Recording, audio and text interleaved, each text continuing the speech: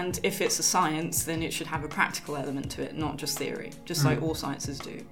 And yet a lot of it is very much theoretical. So even though these students can explain to me what a sorting algorithm might be, they cannot write a single line of code.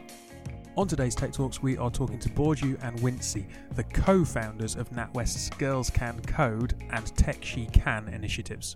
This is Tech Talks, your twice-weekly technology podcast featuring interviews with industry leaders and a little bit of technology news. Hello, Ali. Hello, Hayley. Hello. After Cecilia and Dennis, we now have George, which sounds far more exotic. What happened to the E?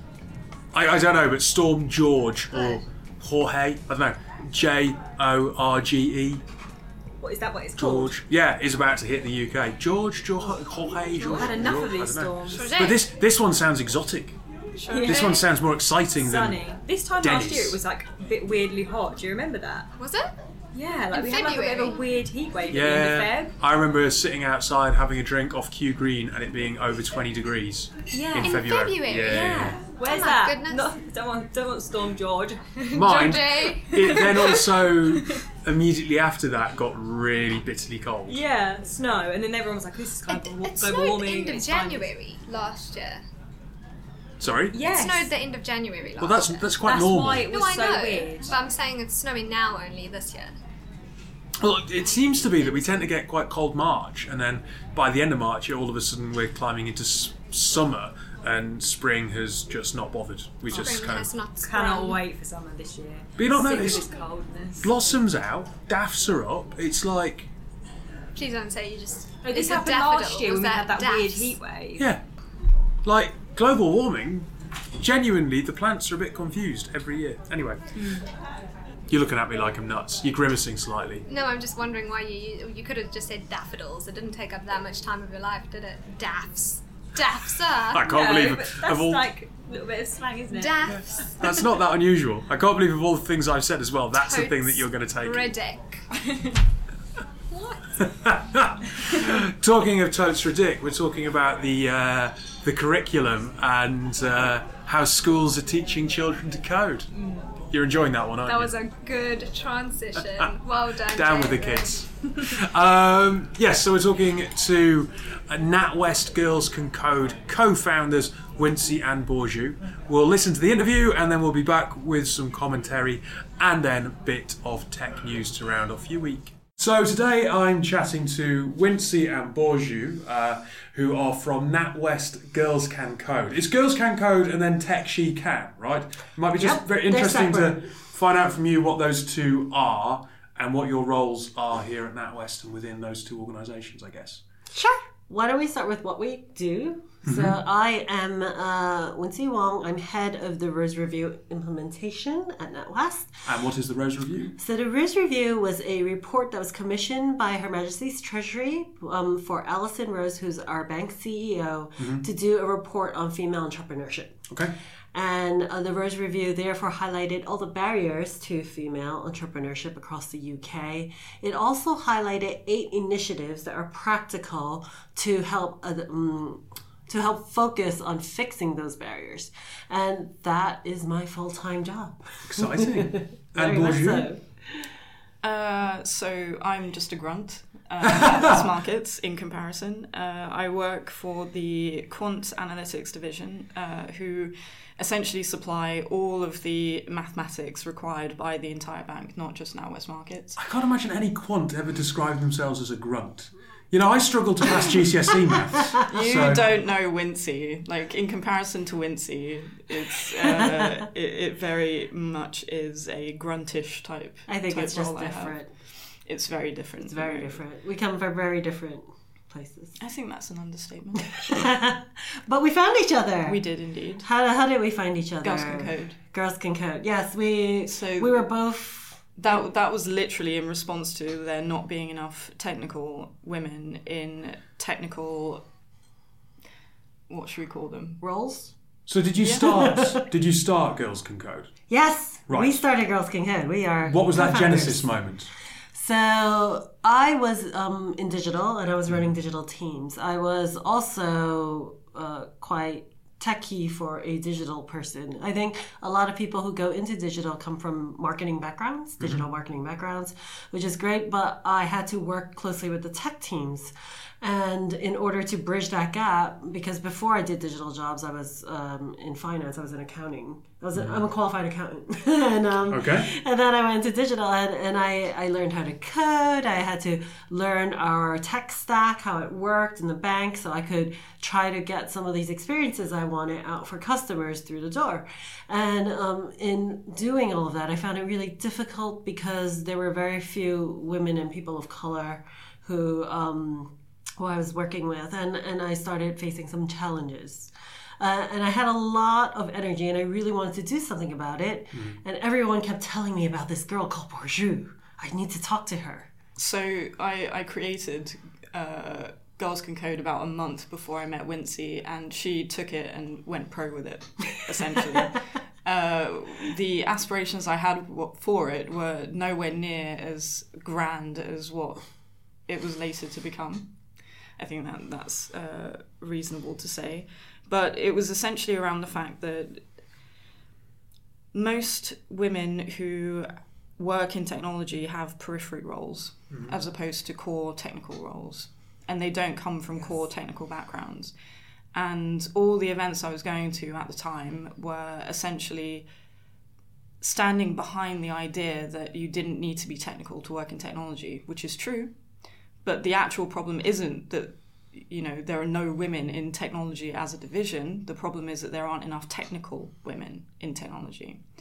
And so the sorts of problems that we come up against, so even at the most fundamental level, like how do you influence people as a technologist and as a woman, where everyone around you is a man and they have a completely different way of communicating to you. Those problems are completely different to the kinds of things that other employee-led networks were exploring at the time. On that communication piece, I noticed a stat that was sent across to me prior to recording that said 85% of female high performers receive negative feedback versus 2% of men. Yes. Is I've spoken about this right. often. To the communication piece, I would imagine. So I don't think that it's necessarily. It's not just communication. It's also about people not feeling afraid to say what they mean. So it's not just saying what you mean to say, it's about actually having a conversation, not being afraid to have a conversation. And often men can think that women are being emotional or they're being too sensitive towards certain things, but it doesn't mean that we don't feel it, and therefore we probably do want to talk about it. So finding someone who will actually have those conversations with you is really important. So then your whole career becomes about finding the correct manager for you. And I think it goes to the crux of communication. You will naturally have better rapport with someone just like you. It's just how mirroring works. It's just how we're built as humans sometimes, and some people are better at adopting than others. I mean, you can have a conversation with someone exactly like you, and sparks will go off. And even if you're talking about the most mundane thing, you'll have a connection. Sure, but communication requires actual communication. Whereas, most of the time, that conversation doesn't even happen. It's interesting, isn't it? Because the onus, because of the dominance of men within business, is on women to change, or the pipeline problem with women, or how can we attract more women, rather than looking at the fact that the second highest killer of men in the UK under the age of 50 is male suicide. Mental health. Don't talk about their emotions. Yes. You're saying that women are too emotional, or perhaps men aren't emotional enough. Enough, absolutely. Yes.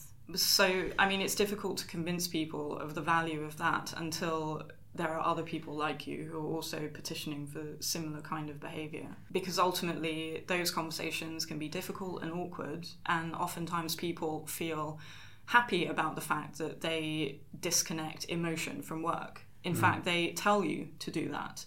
There is nothing emotional about this situation. And I don't see how that can be the case. Well, it's a load of office crap. politics is, office politics is all emotion. And also we're told to do jobs that we're passionate about and that have purpose and meaning to us. Absolutely. And how can you do those without emotion involved? Well, have it, but then shut it down. And that can't be a healthy thing. No. So we were both facing a lot of challenges and Because similar. we're both very passionate and colourful. and emotional in our own ways. I was using colourful. Yeah, okay. Yes, that too. Emotional, Yeah, aggressive. color. Well, How many other words can I think of that came up in my I know review exactly. reviews There's over the last few years? Oh my gosh, let's not go into that. So, but I think what we both recognized was the need for that technical aspect, because I completely agree with Borju. I was going through a lot of events, and they felt more like gender issues in general versus than necessarily in technology. So, and in core technology. So we started off by wanting to do a big event in the way that we wanted to do.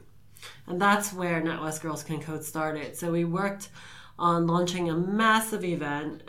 It was backed by our CEO at the time, Ross McEwen, as well as our current CEO, Alison Rose, actually. Well, it was actually backed by the whole of EXCO. Yeah, by the But entire Exco. hardly any other men turned up, even though they were coming. So that was quite funny. And then it was over 5 evenings. Massive, biggest tech event in general, I think the bank's ever put on, and talking about different issues. And that's where it started. It continued to manifest. And throughout that journey, we started to meet a lot of other women in tech in the industry outside of the bank. And when we did that, there were about 18 of us in total, and we all had a strong desire to say, well, this is a problem. How do we change it? How do we change it for the next generation as well? And that's where the Tech She Can Charter started. So we founded that's an external organization, whereas NatWest Girls Can Code is internal. It's like a network of networks, Yes. essentially. And what we did is we started with 18 women in tech, all technologists, who decided, actually, let's focus on education for the next generation. How do we fix it for 10 to 13-year-olds? Because that was the crux ages where we saw opinions start changing in children. It's now over 140 organizations signed up. It's grown massively in the last 2 years. We're coming up on the 2-year anniversary soon. And we've launched a free platform with lesson plans called techwecan.org, where teachers can download and teach both boys and girls about future careers in tech. So this is an interesting point, because when we came in here, we were joking about the fact that your notes say when mentioning education at the top of them. And you're talking about 10 to 13-year-olds. And I mention this because you say that you have work experience with 15-year-olds on site at the moment.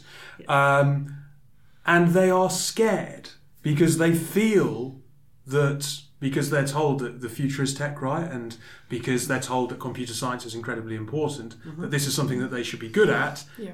Yet they are scared to code, or they don't know how to code. They know terms and phrases and expressions, but put them in front of a terminal and...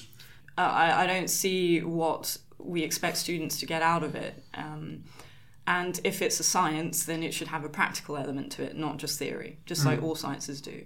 And yet a lot of it is very much theoretical. So even though these students can explain to me what a sorting algorithm might be, they cannot write a single line of code. Well, what kind of, just to kind of explore this, what kind of demographics or schools are these kids coming from? Are they coming from schools they're actually from very wealthy, good schools? Because the assumption would be, right, that they maybe the schools don't have the ability to give them the access to and that's what I used to equipment. think. So I've been teaching kids to code for 7 years or so. I started off with a Raspberry Pi and a robot arm and got them to try and break it. But this is kind of why I think what WNCE is doing is so crucial, because it's hopefully going to be bridging that gap between education and skills required to get by in life going forward. Because no one can get away from needing to have these skills. Even the most basic of things is now computationally intensive. So the Internet of Things, for example, like your house is getting smarter, it's not getting dumber. So you're going to have to be able to understand how to work this technology. It's crucial that we have people bridging the gap between educational institutions and the real world, and that's what Tech She Can, I think, is crucial. And throughout the history of human life, people have controlled others by withholding information. And in my opinion, I think things like coding and understanding how the machinations of tech work is having that knowledge enabled to control your own future destiny, especially because tech controls everything that we do nowadays. And it's just critically important, I think, from a young age to start understanding some of it, even if you aren't necessarily writing reams and reams of code for your day job or for everything you do. It's almost like speaking a language. Being able to speak that language is incredibly important.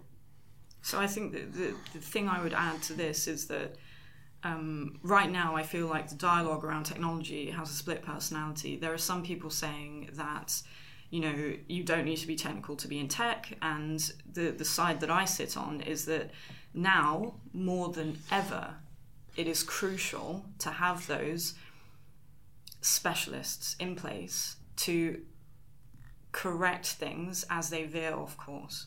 Because there are so many people who don't understand technology making decisions about how we move forward and where budgetary considerations go. For example, should we go into quantum computing or cloud? Wrong decisions lead to billions and billions of pounds of losses.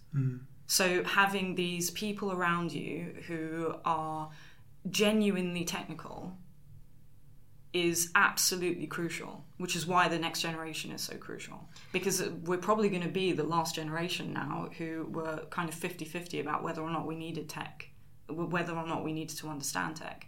And that kids are a lot more intuitive when it comes to technology. So if we could harness that and get them unafraid of code and what code looks like from a young age, that can only be a good thing. Just out of interest, where do you think that fear comes from? Is it a fact that, through no fault of their own, perhaps, that teachers are not from enterprise or have not seen kind of the working I think world? It's complicated. Where does the fear of maths come from? It's like the same way that people feel they don't have an aptitude for maths, they can grow into fearing that they don't have an aptitude for coding as well. And so if you ram it down their throats in the wrong way, then obviously you're going to have the same polarization with coding as you did with maths, because it's seen as something only the clever lot can do. But in reality, who are the clever lot? Maybe their parents are coders. Maybe they've just been exposed to it and therefore are less afraid of playing around with it. Because that's the key. Are you or are you not afraid of playing around with code?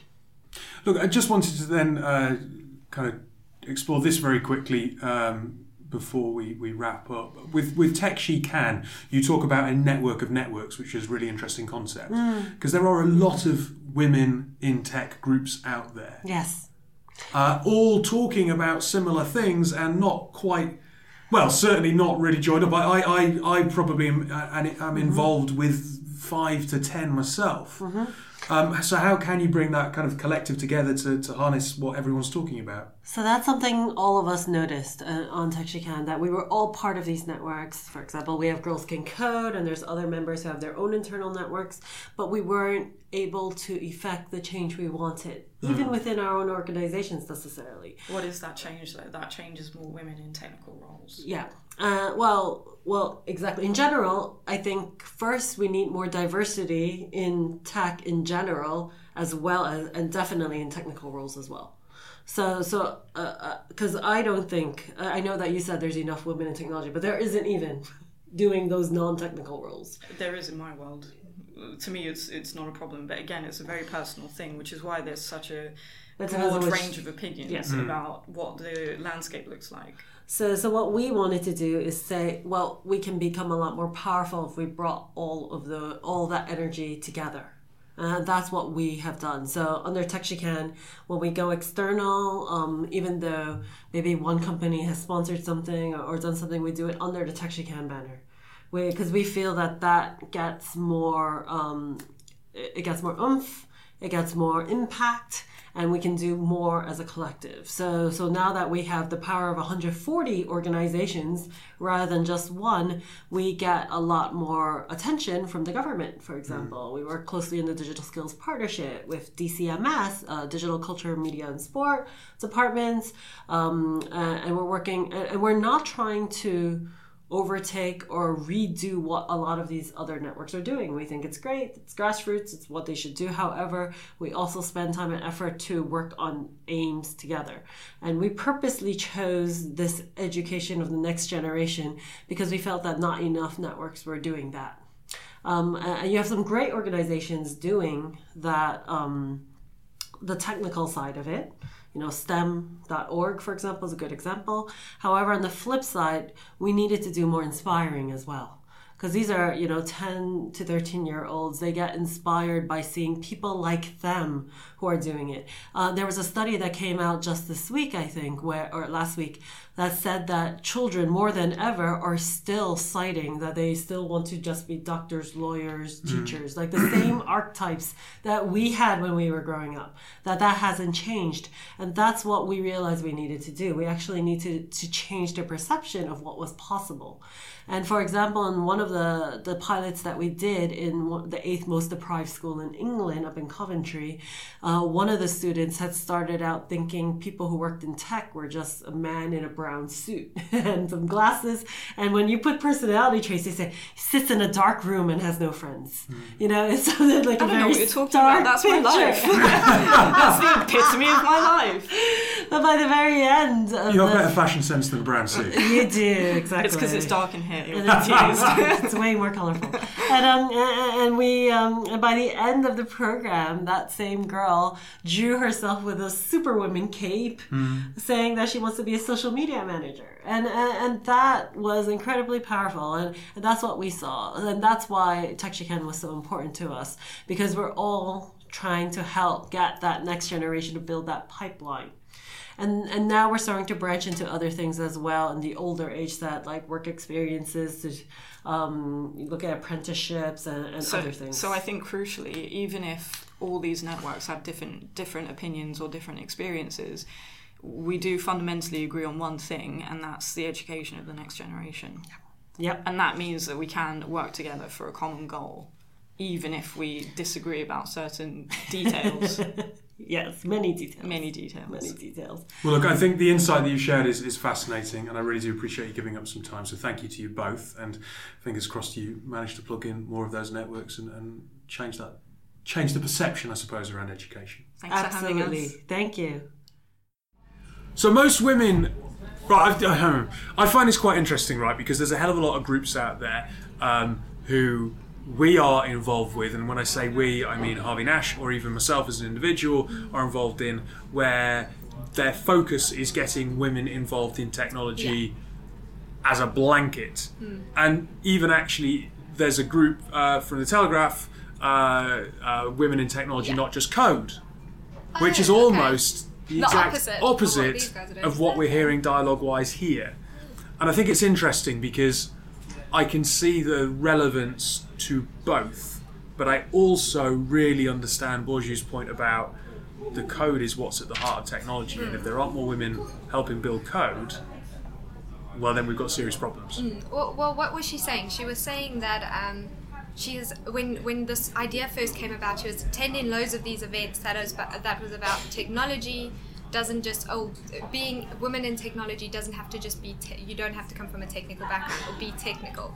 But she kind of came up with the point, and she made a really good point when she said, well, that's where we're lacking all these women, is the technical aspect of it.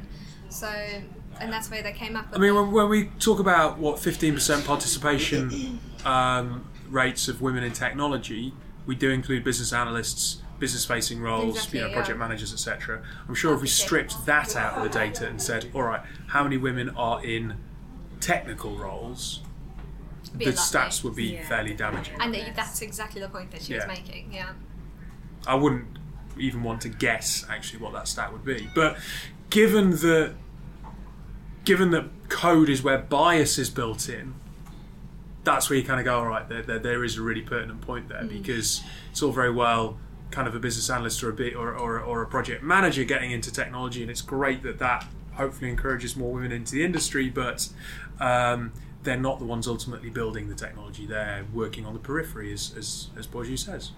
Yeah, and I think that actually some clients out there, a lot of clients now, especially in financial services, they want women, and they want like women developers and things like that. And if you had a candidate like that and you put them forward, they would probably jump at the opportunity.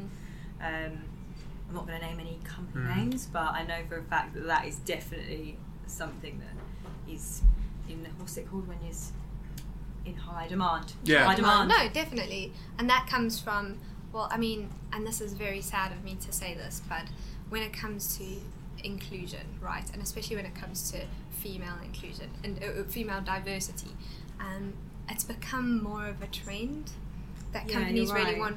Why? Because they're doing it, we want to do it as well. It's become more of a trend. So instead of people actually going and doing what these two women have done, Girls in Code, being like, this is there's a career path here for you, do it. We have people sitting in management rooms having diversity on an agenda list.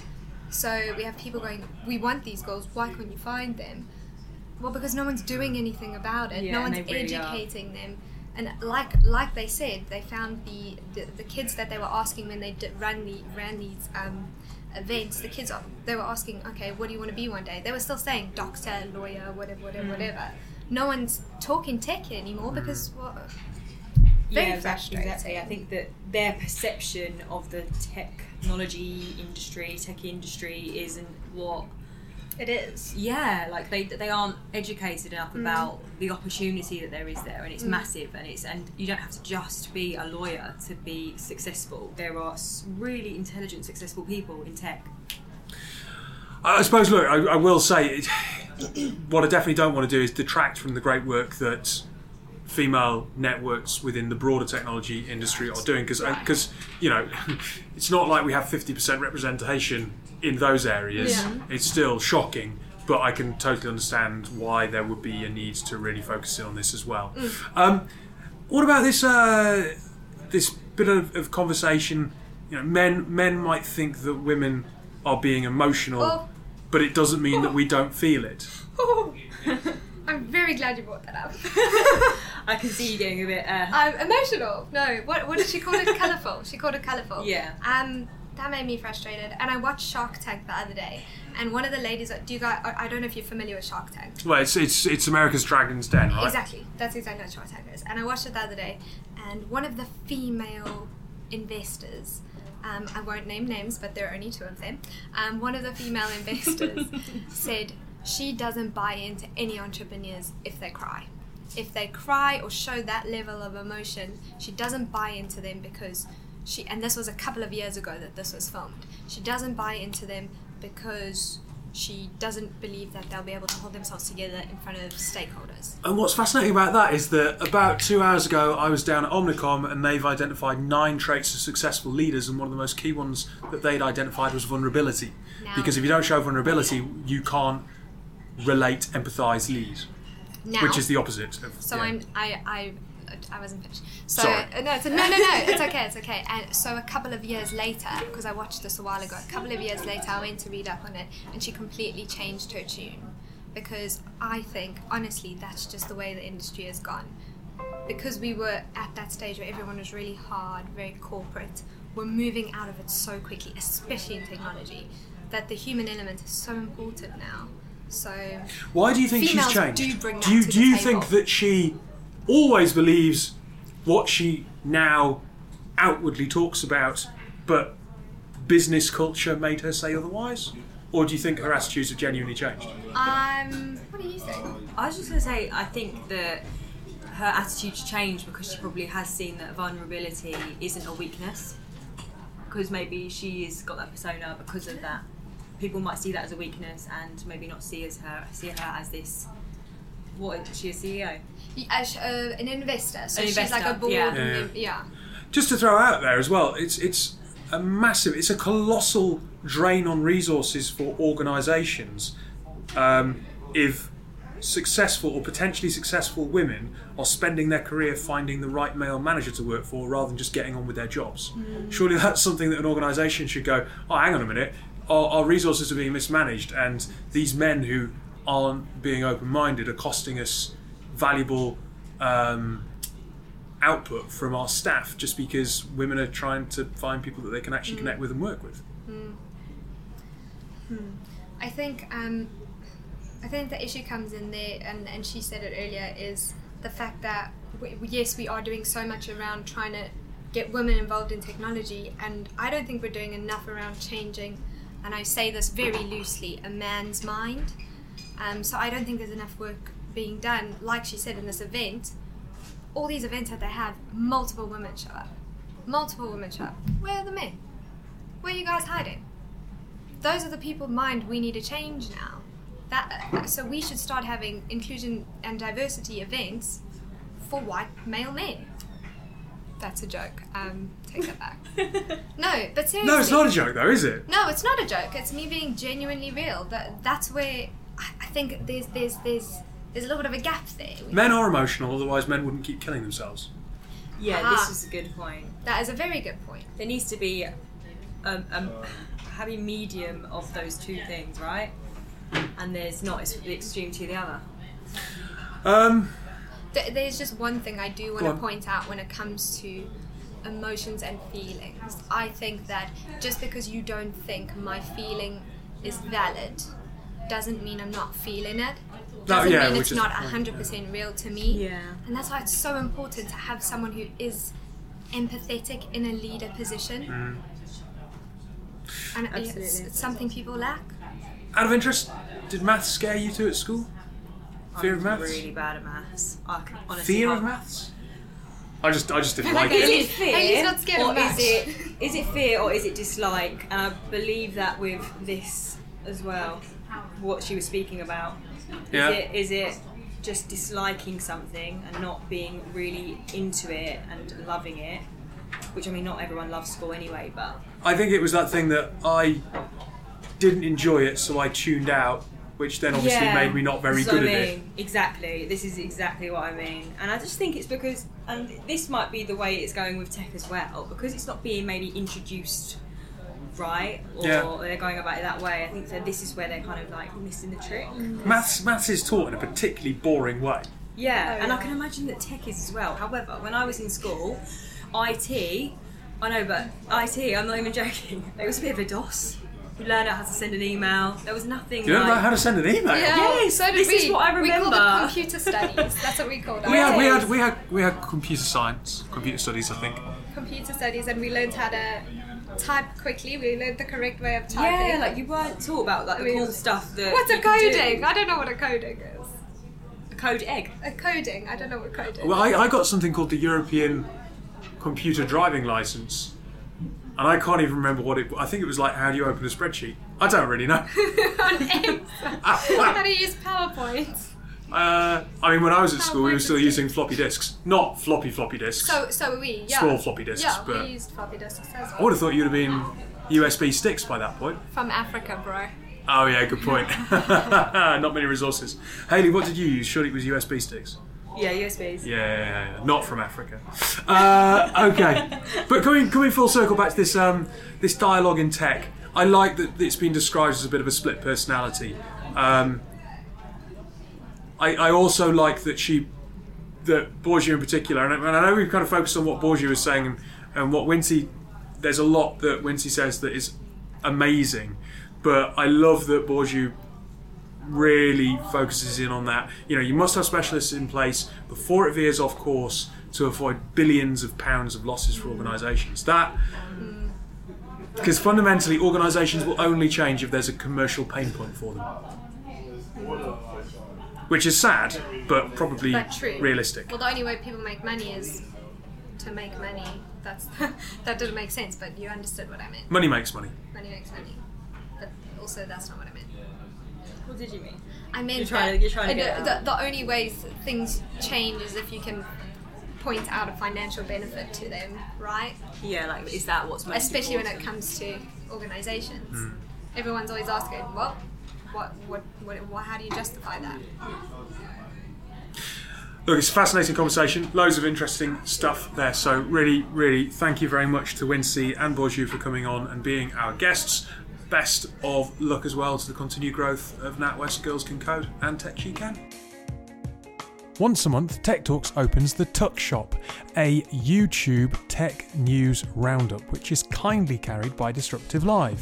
Disruptive Live is the UK's first and only 24/7 TV channel for the technology industry. Stay up to date with all the latest industry news by following our regular talk shows broadcast live across the Disruptive Live website and social media channels. You can also catch Disruptive Live at some of the largest global technology events, broadcasting from London, Manchester, Singapore, Dubai, and many more.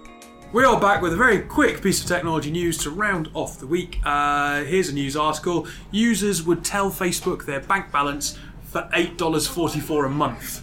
A study of people across 6 countries find that German users would charge the most for sharing personal data. So let's play a quick game of higher and lower. Because German Facebook users would want the social media platform to pay them $8 a month for sharing their contact information. What do we think US users would charge? £5. $5. Higher or lower? More than that. No, it's lower. Really? Yeah. $450. $3.20. Higher than that. Okay, £4. No, lower than that. $350. $350. US users would only seek $350, according to a study of how people in various countries value their private information. Germany, £8. $8. $8. Whatever. Yeah. Germans have more of a sense of, as they have more of a sense of self-worth than Americans, it would seem, when it comes to personal information. Now, is that because Europe has better personal data policies, things like GDPR, which America doesn't have at the moment? Is it just that, we all throw the phrase GDPR around and assume that people kind of... But has it seeped through to consciousness that people have a bit more of an understanding that their data is worth something and that personal privacy is important to you? Does America not have those type of things? Not to the same degree, absolutely not. They don't have GDPR. They're trying to develop policy like that. So what protects their data there? Not a lot. Oh my goodness. Americans... So many of them as well. Americans seem to have fairly awful protection as individuals, generally speaking, in society. Like, American maternity and paternity leave is awful. American holiday allowance is awful. Like, they get a really raw deal. They notice in America for high-level roles 2 weeks, both ways. Yeah. 2 weeks. They have to do gardening leave like we do. Oh, I don't know. But yeah, just found it very interesting that that Germans want to be paying more for letting technology platforms share their personal data with third parties than US customers. I can't see anything here for the UK. I'd like to believe that we are closer to Germany than we are to the US. I do believe that. I think that's because we're in Europe, like you say, like we've got I these think legislation. Oh, we're in Europe, are we? No, we're not. Oh, no, we're not. No, we are culturally. We stand Damn it. alone. No, Sorry, to be fair, Brexit. we do have GDPR still because we have to. Because if you It think, makes sense. well, also if you are a company in the UK and you're a technology company, obviously you have a lot of European customers. So if you've got someone who holds a European passport using your data, they're still covered by GDPR. Yeah. So because of our proximity to the And also, we left Europe a month ago. Yeah, see, I need to get my head around that sooner rather than later. Just set it on air. And then on a happy note for Friday. Yes, look, thank you very much for joining, Hayley and Ali. Didn't call you Evie today. Enjoy Storm George.